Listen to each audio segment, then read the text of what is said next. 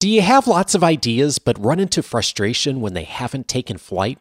On this Saturday cast, how to give those ideas wings through intentional action. This is Coaching for Leaders, episode 420. Produced by Innovate Learning, maximizing human potential. Greetings to you from Orange County, California. This is Coaching for Leaders, and I'm your host, Dave Stachowiak. Leaders aren't born, they're made. And this weekly show helps you discover leadership wisdom through insightful conversations. And this is the monthly Saturday cast. About once a month, I air an episode here on a Saturday that's a chat with one of our Academy members or alumni or listeners. And the next regular episode's still coming on Monday, so this is a bonus show. And the Saturday casts are sponsored and brought to you by the Coaching for Leaders Academy. The Academy is a year-long cohort of participant leaders who work personally with me to create movement in their leadership development and organizational results. You can discover more by going over to coachingforleaders.com/academy, and that will also get you on the early alert list to be notified about opportunities to apply for the Academy. And today I am really excited for my conversation with Johanna Nallal. Johanna is an alumni of the Coaching for Leaders Academy, and she is, more importantly, the Australian Research Council DECRA Fellow and the Adaptation Science Theme Leader at Cities Research Institute at Griffith University in Australia. She's also the lead author for the Intergovernmental Panel on Climate Change's 6th Assessment Report, Working Group Number 2. Let's start off with, I guess, the beginning of how you and I first got connected, and it was probably before you and I even had a conversation. It was back when you found the show originally. How did you come across the podcast? Oh, thanks, Dave. So I was going through a phase in my career and in personal life as well where I was thinking quite deeply about the role of leadership and leadership models. And I went to the iTunes and looked at the podcast, and the first that came up was your show, Coaching for Leaders. And I pretty much just started binge listening. So I listened for 2 months intensively. And yeah, I felt it actually, and I mean, there's neuroscientific evidence as well that whatever you read or listen to does actually change your brain. So I changed my brain for leadership. So as you have been doing your work and diving into the research as you've been doing for many years in your field, and now also thinking about that through the lens of leadership, what's emerged for you that you've heard from the show and through your other studies that's come up that's helped you to really do more in the context of your daily work? Well, I think it's the concept that scientists, if we want to be leaders, even if we study a particular scientific issue, we do want to have societal impact. We do need to step out and, be more vocal about the research and the findings of that research. But having just looked at in the last, let's say, 6 months of the global climate change discussions and negotiations, it's more important than ever that scientists do engage with these processes, in particular at the United Nations level. And what's really, really coming up for me is the kind of concept of daring leadership, the brave leadership. We are noticing daily news. So every time I open, let's say, Twitter to check what's happening globally, there's news every single day for the last probably 6 months is countries are reporting unprecedented weather events, something that's never happened before. So this morning, it was in Mexico. They had this big hailstorm they hadn't had before. So for me, that says that the scientific community, we do need to really work hard on producing the evidence base, for instance, for climate change. And then how do you adapt to those impacts? That's really fascinating how much of this crosses disciplines. And I think so much of the work that all of us are doing today and will do in the future is going to require a multidisciplinary approach, as you have been a leader in. And we're going to talk about this more in a bit here, because you've really looked at combining leadership and climate adaptation and some of your writing and professional work in a really unique way. Before we even go there, I'm just curious, like, as you started listening to the show, who are some of the people that came up for you that started to influence just your thinking and behavior change and how you communicated in your daily leadership? Well, I think definitely some of the episodes that I found super insightful, and I actually bought the books. So, for instance, Dorie Clark. So, in many ways, she focused very much on personal branding. And that's something we don't talk about in academia. So, we've often had the kind of assumption that if you are a scientist, what you do is you publish a really good paper. You do first, obviously, really good research, publish a paper in a very esteemed journal, and then everybody will know who you are. And that maybe worked in the 70s and 80s. But nowadays, there's so much more saturation of information out there. And Dorie's work has really helped me to define my personal brand, but also think about how I communicate, which platforms do I want to engage in. So I bought her books, Reinventing You, How to Stand Out. So Stand Out has been a book that I have recommended also to many of my colleagues. It gives you really practical examples of, okay, so if you have an idea, and this is very much true for science as well, because we live on ideas. We make careers on a particular idea. So how do you then have that? It's great to have a great idea, but how do you then actually stand out in a crowd of many great ideas? When you think about, I knew you've been a huge fan of Dorie's work for a long time. As you think about all you've learned from her, what's one of those ideas that stands out from her work? No pun intended there, stand out from the title of her book. What's one idea that does stand out for you that got you thinking and like you said, behaving in a different way? I think it's just the courage to tell this. So this is what I always say to my younger colleagues who are kind of thinking where they should be taking their careers and what are they interested in and what ideas that they have would be different on what other people have. And I always say that you define, and this is very much what Dorie says, is you define your story before they define you. And that is one of the key things. Like for me, it has been super helpful in terms of thinking, I am actually in charge of my career. I'm in charge of my personal brand. I'm in charge of what kind of a story I want to tell to the audience. And I think a lot of her work, it's fundamentally saying you can and should be defining that. Yeah, indeed. And if you don't, someone else will define it for you eventually, right? So if you want to have a say in your brand and how you show up in the world and the organization, taking the lead to start that and influence that is pretty important for all of us. Absolutely. And I think a lot of people shy away from that because they feel that, well, I don't necessarily have the perfect track record on that particular idea.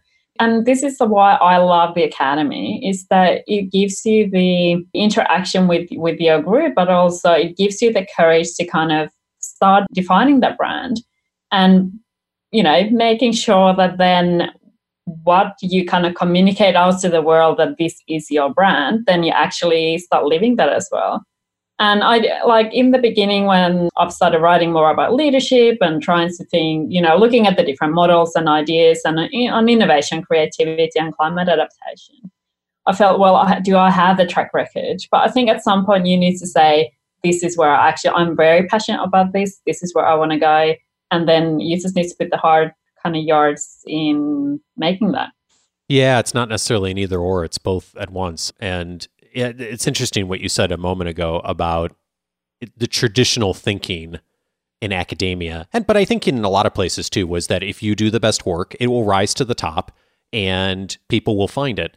And like you said, there was a time that was generally true, and I think that those days are over. The ship has sailed. That's a starting point. But it's also just as important to have the brand to do the networking, the relationship building, the influence without authority, so many things we've talked about on the show and that you've put into practice. And I want to zero in on something you said a minute ago too that I think is really key is the behavior change piece of it. And that's getting me thinking about the work of Morten Hansen. I know you've shared with me before that his work and his research out at Berkeley has really influenced a lot of your thinking just on how to change behavior. What came up for you in thinking about his work and how you've applied it? So when I heard Morten on the podcast, so I got the book.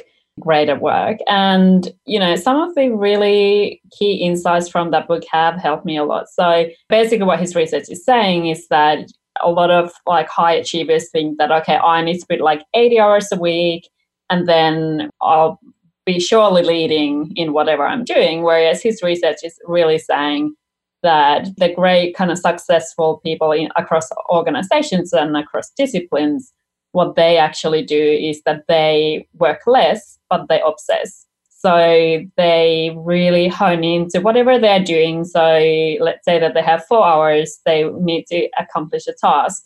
So instead of, having their email open and checking, the social media and being distracted, they actually hone in on the work. And it's actually also kind of given me the freedom to be okay with that and say, okay, if I can do 4 hours of super focused work, that's going to be worth so much more than, floundering around for 6 to 8 hours doing small things in between. So it's really helped me to think differently about focus. And it's so interesting how the research is showing again and again of these studies of once you hit about 45, 50 hours a week, that there's no benefit to working more hours than that overall if you look at, weeks and months as far as productivity. And it really speaks to what, his research found. And also the practice I know you think a lot about is how do I really maximize, if I got 3 or 4 hours, how do I really maximize that time so I get the most out of it? Absolutely. And that's been super helpful for me as well, because I'm a single parent, have a small child at home. So, even just, thinking about balancing that. So balancing my work, being focused at work, and then being a focused mother at home. And it is interesting that, because I've been reading the Cal Newport's new book, The Digital Minimalism as well. And that very much speaks about the same kind of idea of focus reflection as well. And taking the time also outside of work, spending time with your family with focus, and how much value that's actually adding to your life. I'm curious, as you got into the podcast more, at some point you reached out to me and said, hey, I'd like to talk to you about possibly being a part of the Academy. What was the motivating factor for you of what you wanted to get out of the Academy?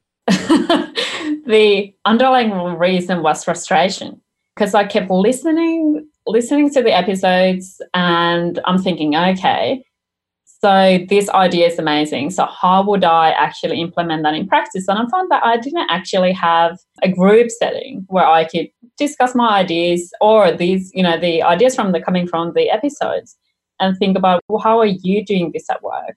So I've missed that kind of sharing community. And so you do remember that before I joined the Academy, so you had different guidelines who could join. And so I remember reading those guidelines and I said, yeah, but I'm not a CEO. What about the emerging leaders, the people who are the next people who would be stepping into those roles? So when you opened the Academy, I was thrilled, because I think a lot of the times when we think about leadership, we looked at the CEOs and we look at the head of schools and we are like, oh yeah, they need leadership training. But no, I think the most fundamental way that you can build transformation and brave leadership is you start with the people already below, because they're the ones who are going to be stepping up. And so if we don't have a good handle on what the kind of vision is for organizational leadership and what values do we want to see in our leaders, I think we're missing a lot of the key opportunities. So the Academy for me has been a tremendous learning opportunity in terms of sharing every 2 weeks, sharing, what I've seen, what I've struggled with, but also, we shared a lot of the wins and a lot of the small leadership celebration when we did manage to, make decisions or direct conversations the way that we thought was valuable. One of the things that we do at the beginning of the Academy journey is set a vision for where all of us want to go as individuals over the next year. And then, of course, working together to support each of us in getting there. And one of the things that you mentioned in your vision early on was just saying, I'd like to do a little bit more writing, maybe even start a blog. So tell us more about that initial thought that you had and kind of where that came from and what you hope to start with it. Well, I think that's, this is going to sound bad because I'm going back to frustration, but maybe frustration is the food for creativity, who knows. But I felt like a lot of the times when we as scientists write papers or when we write assessments, and we need to use a very particular language, to remain objective. And that's what's expected within the scientific community. But then when you start talking to people who are not scientists, who, work for governments, or working in the private sector or, wherever. So they don't, the scientific language it's because it's so particular. So it's very difficult to understand. And I had this kind of frustration growing in me that I have all these ideas about, when I read these books and I listen to this podcast, and I have all these ideas that I like to put on paper, but I can't fit them in a scientific article. So I had been playing around for a few months, even before I joined with the academy, that I like to actually write a blog that would look at the kind of intersection of leadership, decision making, and climate change adaptation, and how all of that is kind of meshed together.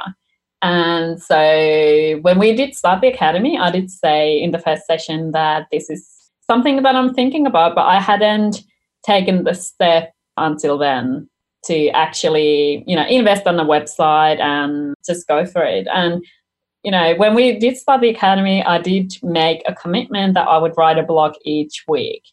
And I have kept that up since December 2017. Yeah, you have. It's really amazing. As you got in and started writing and the blog started to emerge, what happened? I think it became an outlet for me in terms of, putting my ideas out there. So when I'm observing global processes or seeing emerging trends that I couldn't necessarily do a whole research project on. So it's a way of communicating some of those ideas. And I'm always hoping that people do my bottom line is if one person reads this blog and thinks, well, that's helpful, then I've achieved my purpose. So I suppose it's a modest way of thinking at the moment. And I've met so many other scientists who've read my blog and say, I wish I could write a blog. And I said, why won't you? And they said, well, I don't know what to say. And what if I get attacked? And, so there's a lot of concern, I think, in the scientific community when we start using these alternative ways of communication. But I've found that I have been actually able to reach more people from diverse backgrounds, because I do try to normalize climate change adaptation into the mainstream. So in a way, a lot of the stuff that I'm writing there's always some adaptation angle in there. And I think that's hugely important, especially since the way that the world seems to be heading is that we are going to get, more and more warmer temperatures and more extreme events. I think adaptation is going to be that kind of everyday stuff, if it's not already, in the next few years. Yeah, for better or worse, you are probably the person I think of that I've met in the last 3 or 4 years that I think your work is on the trajectory of being so critical to everything we do as a human society in so many ways, unfortunately. And the intersection between climate adaptation and everyday leadership that you're writing about is really fascinating on thinking about that and how we as people begin to adapt and to change that. By the way, I'm curious, what kept you going? Because it's been quite a commitment now. You've been going almost 2 years, writing an article every week. You've gotten a following on the blog. You've gotten people who are reading your work and reaching out to you. What was the biggest help for you as far as from your colleagues in the academy or the feedback you got from us that really supported you in that process? So I have a very curious mind. So I'm always very interested. So when I'm listening to a podcast episode and there's an author talking about the book, I'll often get the book and actually read the book. And then, so a lot of my blogs are actually summaries of some of the ideas that are, being written in these books. And I think it's a nice way for me to summarize it for myself as well, but for others. And at some point, I said to some of my friends in the academy, I said, it's quite challenging sometimes, especially balancing work and small child, to then still find the time to write this blog. And they said, but you can't stop. like I don't have time to read all these books. So, they were like, no, like, there's no way you can stop. Like, you need to just keep writing because I need to read your blog every week so I can kind of get on top of the latest ideas. And a lot of the books I do read so I ordered yesterday 2 new books that just came out. So a lot of the reading that I'm doing is quite new. So yeah, so there's there's a demand that I keep going. But it's also the comments that people make.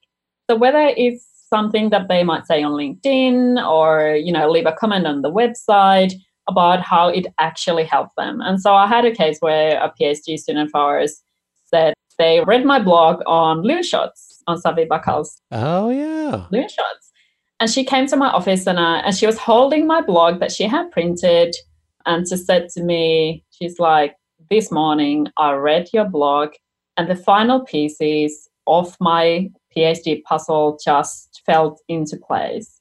And that comment really meant the world for me, because I think that's exactly where I want to be. I want to be one of those people that can help you think through, whether it's about organization change, whether it's how we adapt to climate change.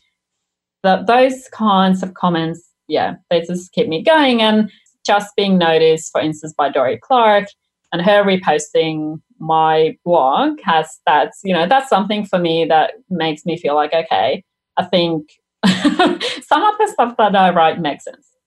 Well, indeed. And one of the things that I really think is brilliant that you've done is you're not trying to like become a professional blogger per se. What you're doing is you're getting the word out about your work and the important findings in your field, and you're looking at it through an intersection that almost any person can appreciate and understand. And the other thing that I think is really cool about what you've done is you've then turned that around and utilized that for credibility and for marketing in the work you're doing. And you recently were awarded this amazing grant. And part of that, I think, was part of just your thinking on the writing and the blog and getting more attraction for that. How did that come about?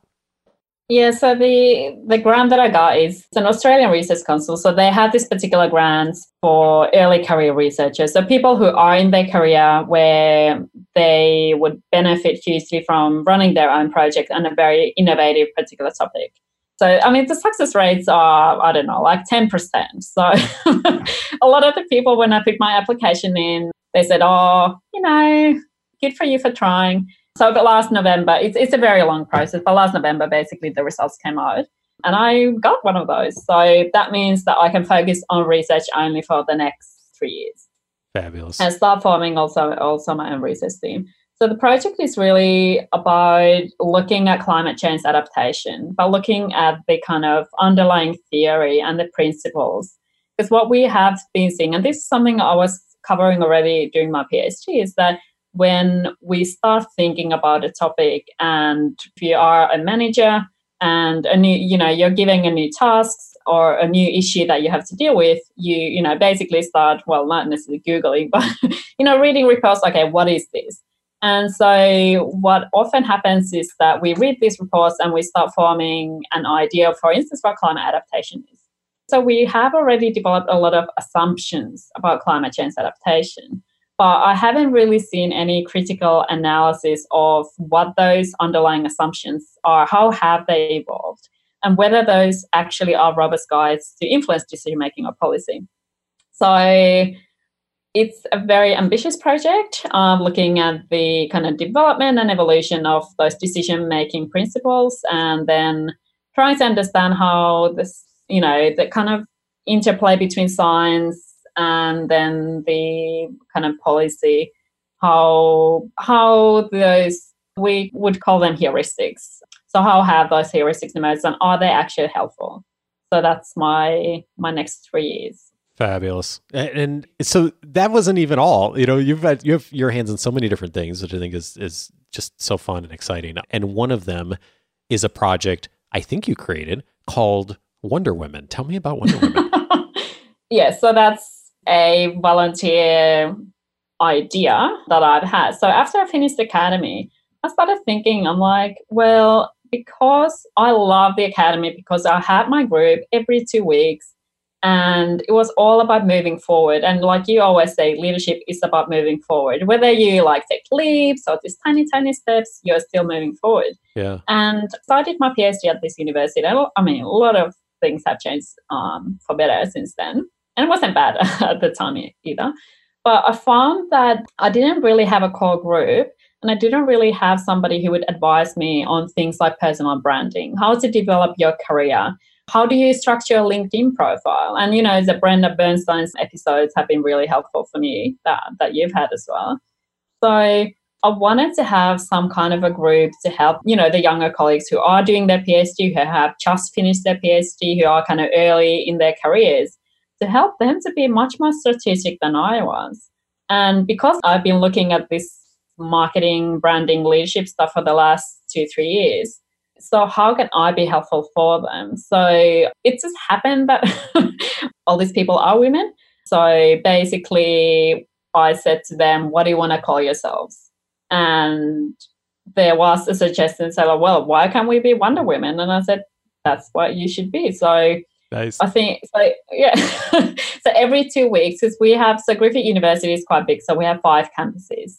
So we have people on different campuses, and, you know, we have people who have single parents as well. So we get together every 2 weeks through Zoom and kind of have a discussion on career, like what's going well, what's not going well. How do you structure a LinkedIn profile? How do you develop a career vision? How do you show up in different platforms like Twitter? What can you use Twitter for? You know, so trying to help them to be much more strategic where they want to go. Because I think I didn't really have that. So I've kind of learned in the process, but now I feel like I'm in the position where I can actually help others to be more strategic. And I love that you just decided that you were going to help and go do it. And you got a core group of women together who started it. And now you're off and running on multiple campuses and having regular conversations. And I just think it's really a wonderful gift that you've given to your community, that you've taken what you've learned and you've replicated it and now are creating that space for others to have those conversations. And to your point, like, so many of us don't learn a lot of these core skills in our traditional academic programs. And in a lot of places in higher education, even less so than in a lot of the business contexts, actually, as far as some of the formal, ironically, but as far as some of the formal business marketing training, it's not often there. So you're doing something that's really useful to people. Yeah, and I feel like I can force people to take the full advantage. So with the group, I hope that each person who's in the group is an individual in a very different, different life circumstance. So whatever they want to take away from those discussions, I'm hoping is helpful. And I'm not always maybe being so strategic. So for instance, like during my career, I haven't actually applied yet for a promotion. And I know a lot of people, they follow the kind of career ladder much better probably than I do. So people running these kind of groups would be like, oh, well, I need recognition for this. But I think for me at this point, running Wonder Women is something that I feel compelled to do, whether that's being recognized or not. That's part of what I really love about that you've done it is, if some great things come out of it career-wise for you, wonderful, but that's not the driving force at all. It's how do you really help women to really engage and show up in a way that leverages their strengths and the academic training they've received in your case and in the case of the women you're working with, and also to really leverage a lot of the leadership ideas out there. And it gets back to what you said earlier, Johanna, of, a lot of us have these ideas, we have these thoughts, we've read the books, especially the people who are part of our listening community. What the stopping point is for a lot of us is just taking the action, taking that next step. And that's why I think the bravery you've shown in doing that is really phenomenal, of just taking that first step and then the second step and then the third step and now creating something that's really special. So one of the calls to action I'm going to have for everyone is I hope you'll go to Johanna's website. We'll have links in the show notes, of course, and this week's coming weekly leadership guide. It's at johannanallal.com, and we'll have all the spelling in there for you. And the blog is Climate Adaptation and Everyday Leadership. And you can sign up there to get notified of all her articles that she's writing. And you often mention the authors and the experts that are coming on the show. And I always love how you look at it through the lens of what's going on in the world today and climate adaptation. And so thank you for really helping get the word out about leadership too, and all the work you're doing. Good. And the more I write the blog, the more passionate I actually get about writing the blog. And yeah, and anybody who wants to connect, I'm on LinkedIn as well. And I do post some of the things in LinkedIn. Perfect. So a bunch of resources here to mention. So first of all, we've mentioned some of the past episodes that have been helpful to you, and I know have been useful to others too. One of them is we mentioned the work of Brenda Bernstein on episode 285, how to write a killer LinkedIn profile. So I'll link that up as well in all of our notes. We also talked about Dorie Clark. She's been on a few times, most recently episode 318. Ideas worth spreading from, or worth stealing from the top entrepreneurs, although spreading is not a bad title either. Dorie's just done some fabulous work around personal branding and helping people to leverage their expertise. So for those of you who haven't checked out that before, please do. Also, Morten Hansen, episode 337, 6 Tactics to Achieve Extraordinary Performance. And then finally, we mentioned the work of Cal Newport, episode 400, How to Reclaim Conversation. Oh, and I guess we talked about Safi Bahcall also, The Way to Nurture New Ideas. And that was episode 418, just within the last couple of weeks. So, Johanna, I'm just grateful for you for so many reasons. Two, specifically, one is thank you for the work you do, such important work for our planet, and the research you've done that supported that. Just as importantly, thank you for being an example of taking that first step and the bravery you've shown in your career of movement and trying things out and stumbling even occasionally, but being willing to do that. And because of that, you know, some wonderful things that you've created and work for not only within the scientific community, but now more broadly of getting the message out there. I'm really thankful for your inspiration for us today. And this is going to sound cheesy maybe, but but thank you for doing the podcast, because I think all your work resonates. So when somebody says to me, you know, what is the podcast I should be listening to? Where can I get advice on leadership? The number one thing I always say, go for Coaching for Leaders, because I know that your core values is service. So I know how much you think for each of the episodes. You keep thinking, so how can I get the best information from this person that's going to be helpful to the people listening? And as I said, you know, finding your podcast did change my life.